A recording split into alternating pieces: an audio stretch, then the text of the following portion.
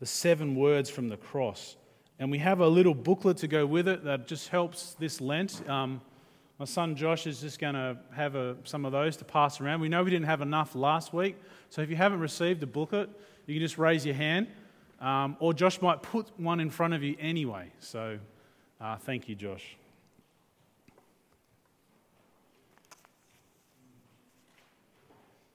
Seven words. This is part 2, and the word from the cross is salvation. Salvation.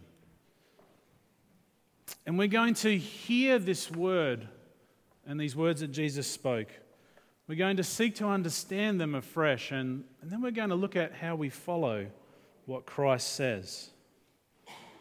You see, last week we looked at forgiveness, and Christ forgave us even before we knew we needed forgiving. Eternal forgiveness is an action only of Christ. There is nothing that we can do. It's in His authority alone that we can be forgiven. Forgiveness is an act of mercy. We need to be aware that in this moment of the second word from the cross, there is actually 3 crosses. 3 crosses. There were 2 other people who were being crucified, criminals, who were being crucified next to Jesus. Now, some crimes in Roman law could achieve the penalty of crucifixion, the most terrible and worst of all deaths. For a Roman citizen, they were not allowed to be crucified. It was that bad. The sorts of crimes that maybe one of these 2 had committed were piracy, highway robbery, assassination, forgery. Has anyone here ever forged a note before? A school note, a doctor's note. Do I need to go on? False testimony, mutiny, high treason, rebellion, a recaptured soldier who deserted to fight on the other side, and a slave who denounced their master. These actions were punishable by crucifixion. We don't know. The Bible doesn't say what these 2 criminals did. But you could imagine they did something along those lines to warrant crucifixion.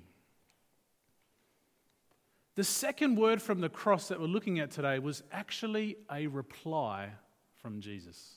A reply. What I want us to do is to maybe enter into it, to try and imagine and be aware. We're just going to watch a short 1-minute video clip that just captures this very poignant moment. Thank you, Mia.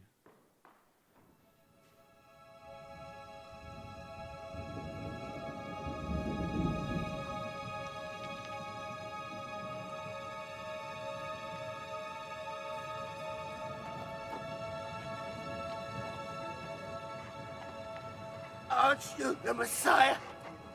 Why don't you save yourself and us?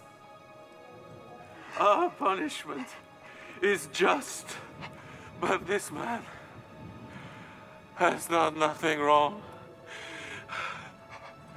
Remember me when you come into your kingdom. Truly I say to you, today you will be with me in paradise.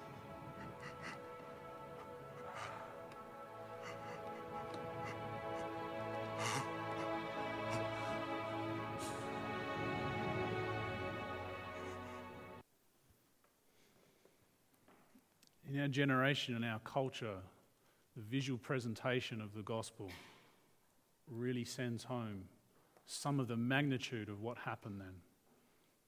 But I think you'd agree it could only capture just a mere portion. So let us also read the passage of Scripture from Luke in chapter 23, verses 34 to 43. Luke chapter 23 and verses 34 to 43. I'm going to have the words on the screen also. Jesus said, "Father, forgive them, for they do not know what they are doing." And the soldiers gambled for his clothes by throwing dice. The crowd watched, and the leaders scoffed. He saved others, they said.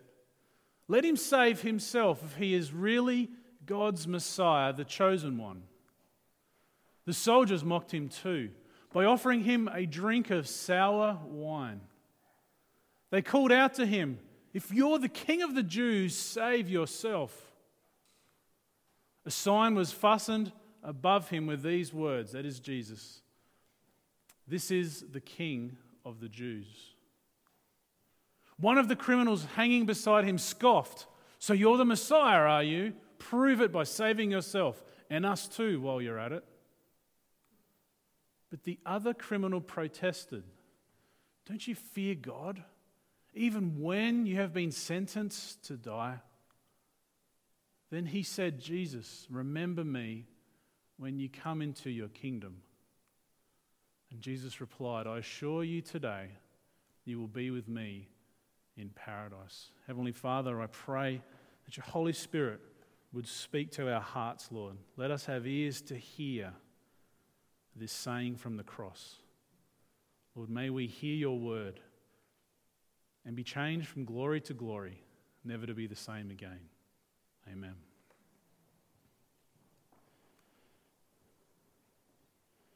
I assure you today, you will be with me in paradise. It's important for us just to take a moment and perhaps understand something which is occurring here, something which is going on here. The cross absolutely included suffering. It was a terrible, terrible death. To be hung on a tree in Jewish thinking was to be cursed. In those days, people took curses really seriously. In those moments, curses were absolutely terrible. And on the other side, to be blessed was just amazing. To have someone come up and bless you meant something in those days. To have someone come up to you and curse you meant something in those days. In the Jewish mind and in most of ancient Near East culture, to be hung on a cross, to be crucified, was to be cursed, abandoned by all creation, abandoned by deity, abandoned by God. The body, in fact, was not even supposed to touch the ground because the curse was that strong, you did not want the ground to receive the curse that was upon that person who was hung on a tree.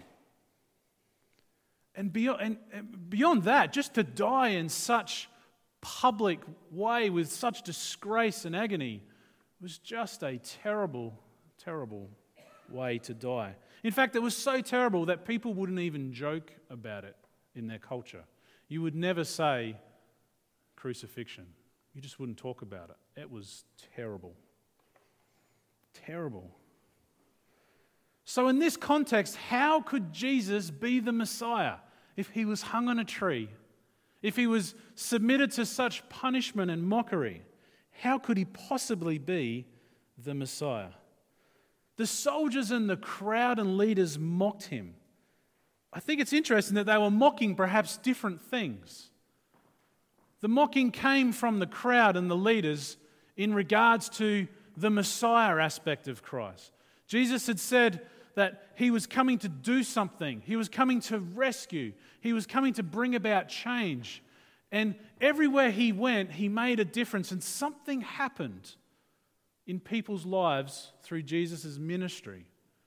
And it created such turmoil that for the religious elite, they saw their power base shrinking. They saw their power base being affected. Jesus said all sorts of controversial things to the religious elite. He caused the religious elite no end of trouble, to the point where the religious elite decided, we have to get rid of this man. We have to move this man on. We have to move him out. And so they engineered a plot so that Jesus might die. They were scoffing at him. You're the Messiah, are you? You're the one that's supposed to save. You're the one that's gathering a power base to overturn what we have. Well, where's your Messiahness now? The Romans were perhaps mocking something different. In the Roman world, they were really keen on maintaining the peace. You see, wherever Caesar was, there was peace. Or so they said. And peace was enforced by rule. And if you stood up against Caesar or Rome in any way, then you were in rebellion. Crucifixion was the end, a public display where you wouldn't want to ever mention anything bad about the Romans again. And so for the Romans, the issue for them was the king of the Jews. No, there's only Caesar. There's no king of the Jews here. For the Romans, they were scoffing at this would-be person who was trying to start up a rebellion and take on the might of Rome. No, there's no chance of that happening. Who are you, the king of the Jews? And they put a sign above his head and mocked him. I can understand those two different groups and their specific mocking of Jesus. But what really gets my attention in this little passage of Scripture is why one of the criminals mocks Jesus. Have you ever thought about that? You're suffering greatly, and yet this criminal has the strength, the audacity to mock Jesus. That's amazing. I just cannot get my head around it. And I've really thought a lot about that this week. I've really thought a lot about that. The criminal was mocking Jesus. Perhaps even more interesting is that Jesus doesn't respond. He doesn't defend himself. He doesn't answer the mocking. He doesn't engage with the mocking. He doesn't respond at all. So you're the Messiah, are you? Says the criminal. Prove it by saving yourself. Prove it by saving yourself. And while you're at it, save us too. So I thought, why would this criminal in such pain and torment incur significant pain as he lifted himself up to take in air to be able to speak these words? Breathing was done through extreme pain. Why would you waste your breath and go through that agony and torture to say this? Well, maybe this criminal thought, I can get in good with the others who are mocking. Maybe the criminal thought, maybe if I say this and get on board, they'll maybe have mercy on me and pull me off the cross.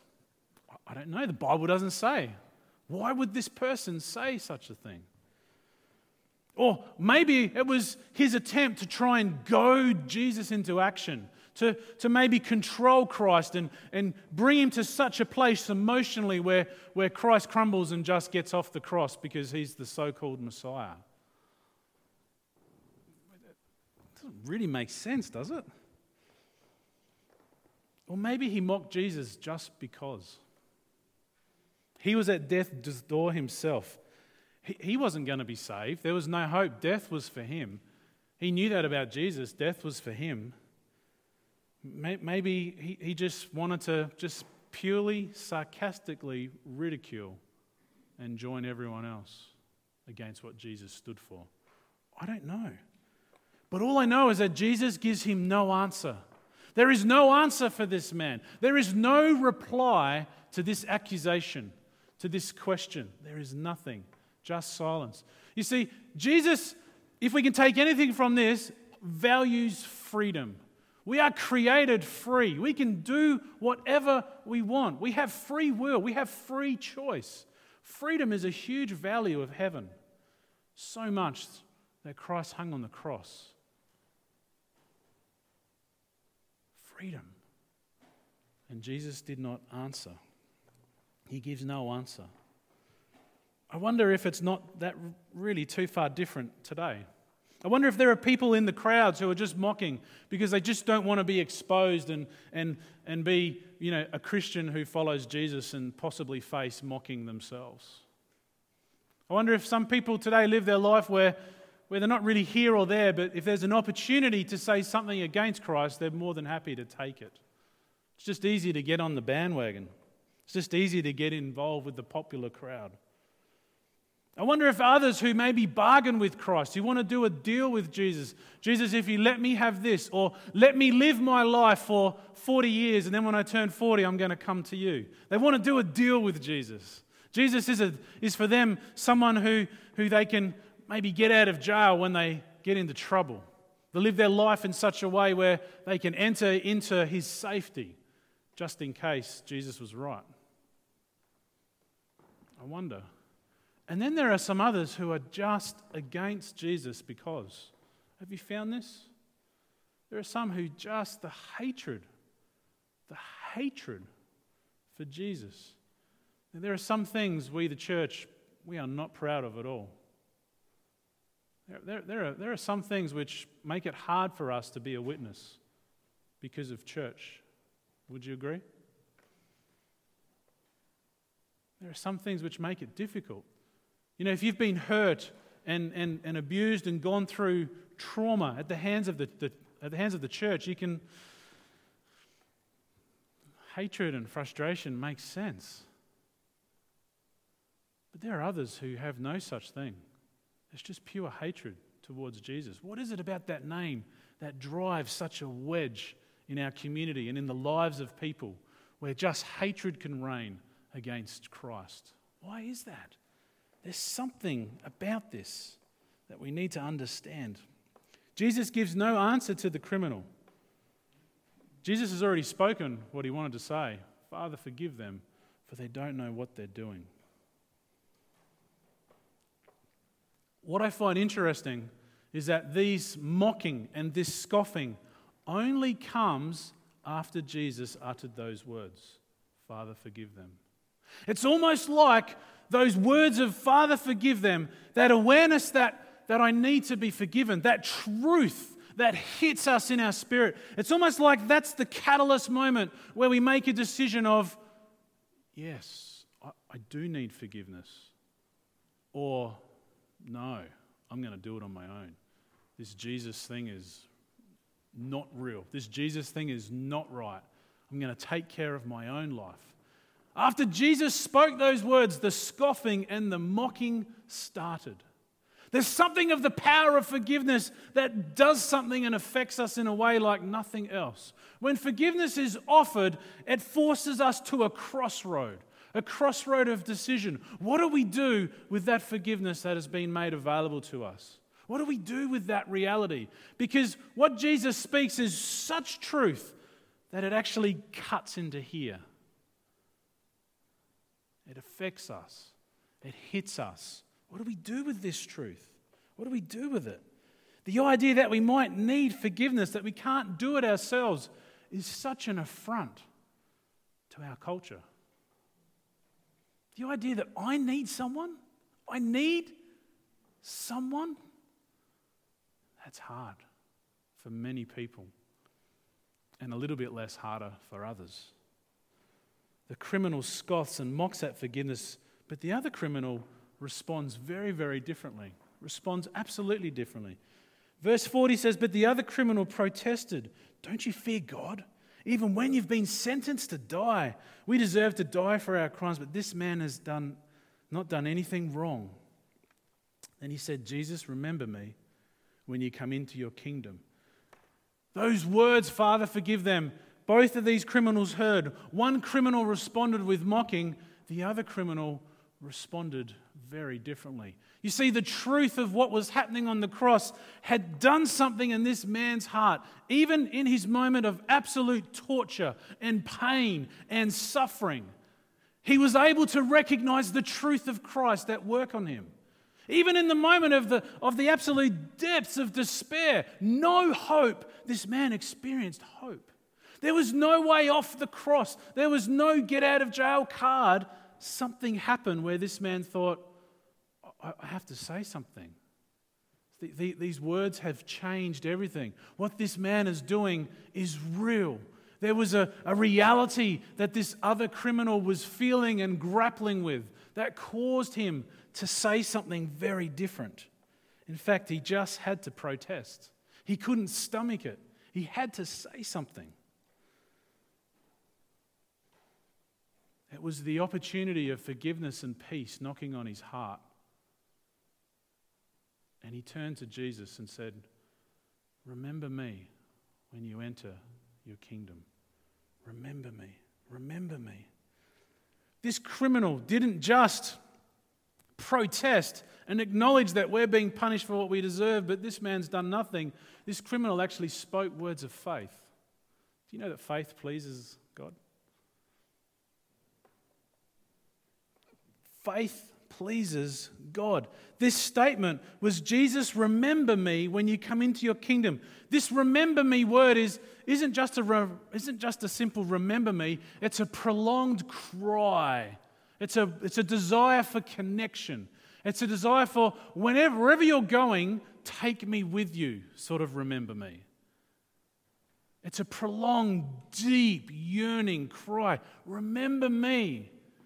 But he doesn't just stop there. He actually speaks faith. Because whilst everyone else is scoffing, this other criminal says, when you come into your kingdom. To have a kingdom means you're a king. He doesn't say if you come into your kingdom, maybe possibly if it does work out. He speaks with clarity and boldness in a moment of pain and torture. When you come into your kingdom, remember me. It was like those words of faith, those words of truth that this man responded to. As Jesus said, Father, forgive them. This man responded in a way that got Jesus' attention, even on the cross. Even on the cross.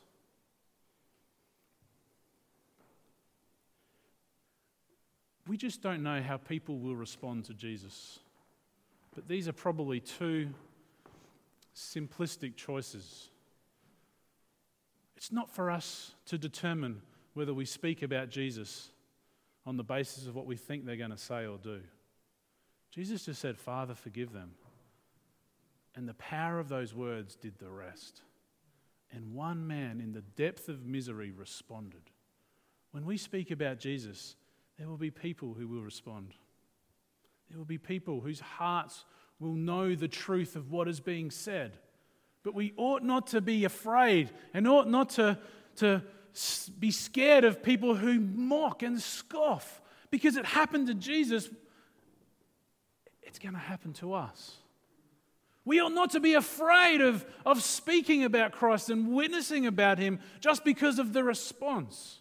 Jesus still went ahead and did what he did. But there is truth and power in the words of Christ to the point where someone in the absolute most of misery responded. You see, God is really God. He doesn't need to defend himself.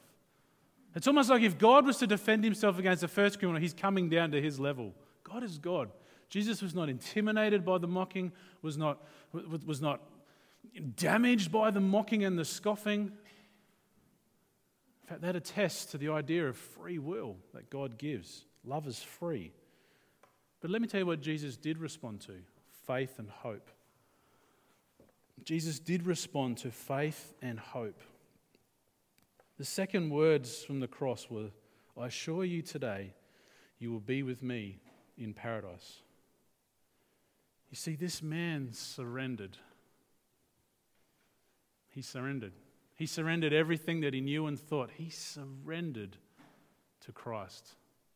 He said, I can't do it. There's nothing I can do. There's nothing in me that I have. There's no power that I have that can do it. It's only you, Jesus. I surrender to you. Jesus, remember me when you enter into your kingdom. Remember me when you enter into your kingdom. The salvation that Jesus offers us is assured. This word assure, sometimes it's spoken about in other ways, like but I say or but I tell you. But this word assure, I tell you, comes with authority. The word that Jesus uses has an authority about it, has a surety about it, has a truth about it. It's like when we pray and we say amen at the end. When we say amen, we're saying let it be. It's true. It's true. What's been prayed will happen. I believe it. It's the same words that Jesus uses in Matthew 5:44 when he says, but I say, love your enemies. There's an authority and a truth in what Jesus is saying. Because loving your enemies doesn't make sense. Would you agree? Who here would like to really know what we should do with our enemies?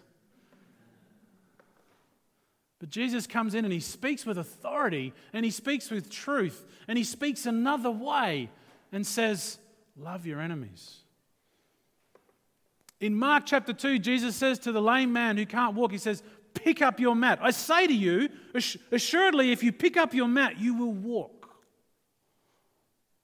The strength of what Jesus is saying as he responds to the criminal, this man would have heard this absolute guarantee, this absolute truth, both witnessed in head and heart. Jesus uses the word today. It's the same word Jesus uses when he says, give us this day our daily bread. Give us today our daily bread. Give us today our today bread. It's a bread for now. It's a bread for that moment. And what Jesus reminds us here in this, give us this day our daily bread, is that every day we can go to him for bread. So salvation, for what Jesus is responding to this man, is for now, but it's also for all time. For all time. The daily bread is every day. Salvation is for every day. It's all time. In paradise, well, paradise is a Garden of Eden. I tried to find a garden for the newsletter. I'm not a gardening guy.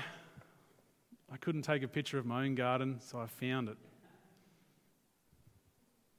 A beautiful garden where the presence of God is, where the cool breeze is blowing, where everything you need is there. Safety and security is all there. These three words have a poignancy about them, have a power about them. But for me, the really important thing is when Jesus says, with me.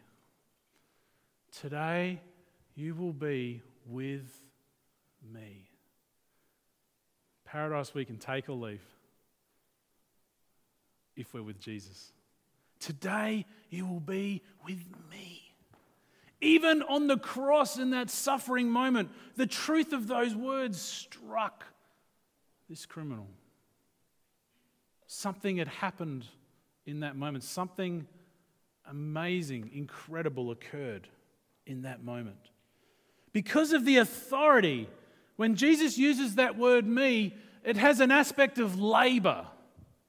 It's like, because of me, because of my labor, because of my work, because of my suffering, because of my pain, you are now with me. You are with me. You are with me. It's this groaning aspect. It's this painful aspect. The pain Jesus endured is very real. Don't doubt for a moment that there was some way that he was able to minimize that. He endured the totality of the cross so that through his sacrifice we could be with him. Jesus says, with me. Paradise is insignificant when it comes to being with Christ. Nothing else matters when it comes to being with him. The mercy of Jesus and the forgiveness of sin means that we are with him. We are with him. And this criminal had no doubt in his mind. Through the surrender of his heart to Jesus, he was in paradise with Christ today, guaranteed. Death doesn't even make sense apart from Christ. Death doesn't make sense. Death has no context apart from Christ. Christ is everything. Anything else doesn't make sense apart from Jesus, apart from him. The first criminal had nothing, had no answer, just silence. Can I say that as a Christian, silence is horrible. There might be times in our relationship with the Lord where we feel like we're far away from him. You ever been like that before? The Christian lingo is, I'm having a desert experience. Most of the time people went to the desert to be with God. We've got that round the wrong way.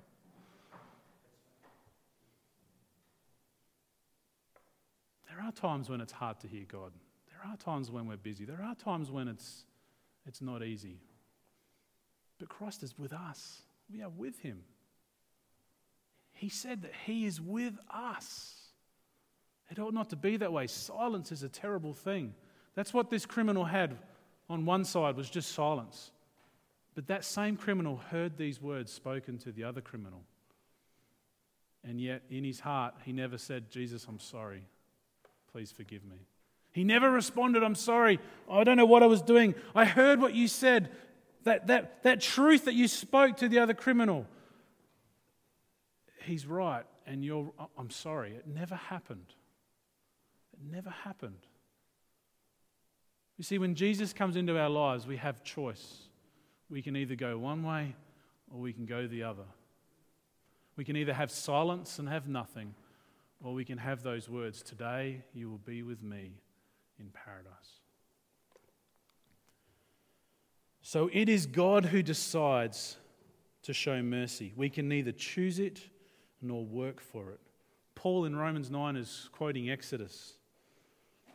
It's because of forgiveness that we have salvation through faith. It's because of the powerful work of forgiveness that enters into us and does something radical that only His forgiveness can do.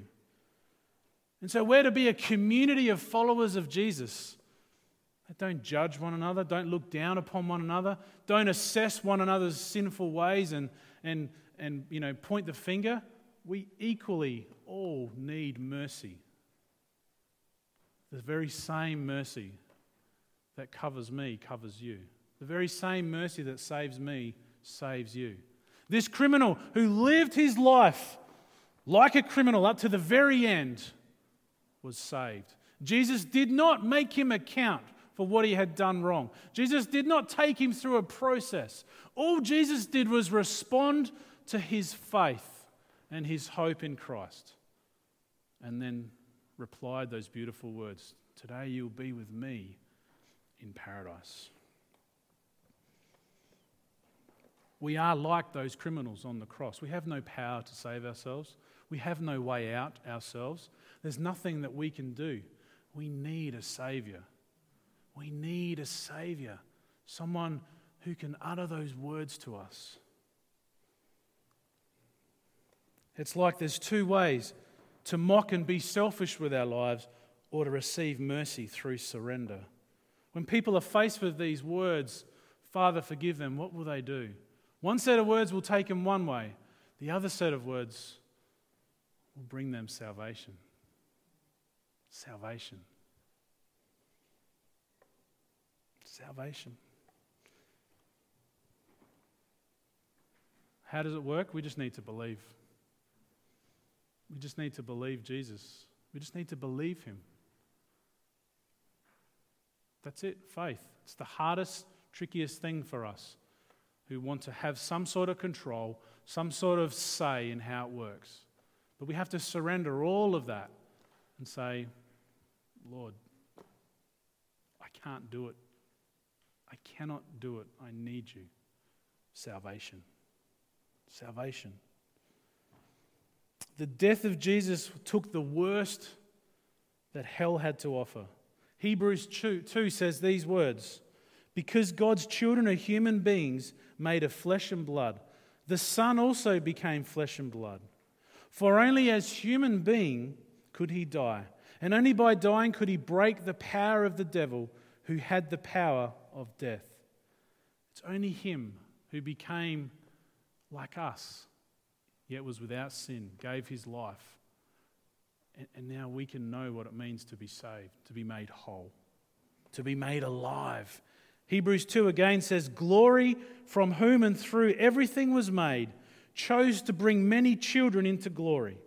And it was only right that He should make Jesus, through His suffering, a perfect leader, fit to bring them into their salvation. So now Jesus and the ones He makes holy have the same Father. That is why Jesus is not ashamed to call Him brothers and sisters. It's hard, but we're actually sitting with brothers and sisters here. No, it doesn't mean you have to get them a present at their birthday. But maybe there's something you can do to step towards that idea of brothers and sisters. Maybe there's something you can do. We are with brothers and sisters here. What step can we take to make that more of a reality? To follow is therefore just to believe and surrender. That's it. To follow is just to believe and surrender. Forgiveness produces two responses: either scoffing and mocking in silence, or acknowledgement that we are sinners.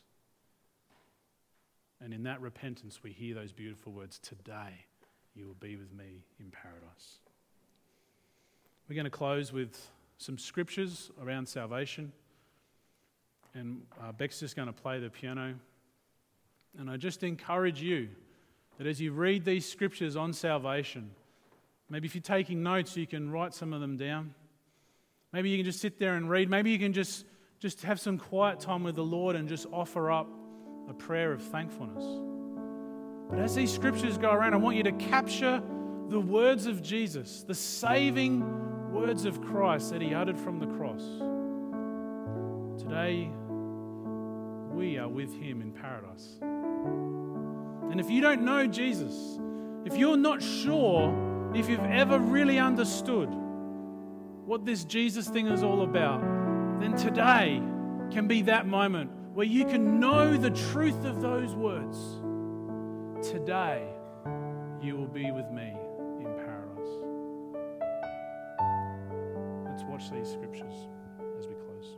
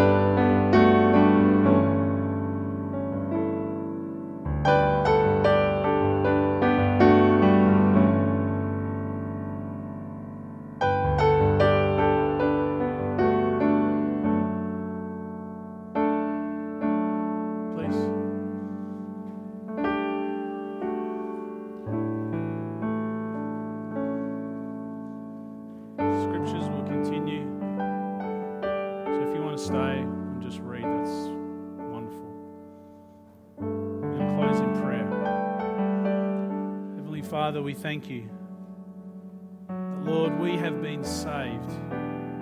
Lord, that we have heard the words, today you are with me in paradise. Lord, remind us of the power of your mercy and forgiveness in our lives. Lord, that you are the eternal one who intercedes for us, that we might live in the fullness of your forgiveness, that we might know the truth of your salvation for all the days of our lives.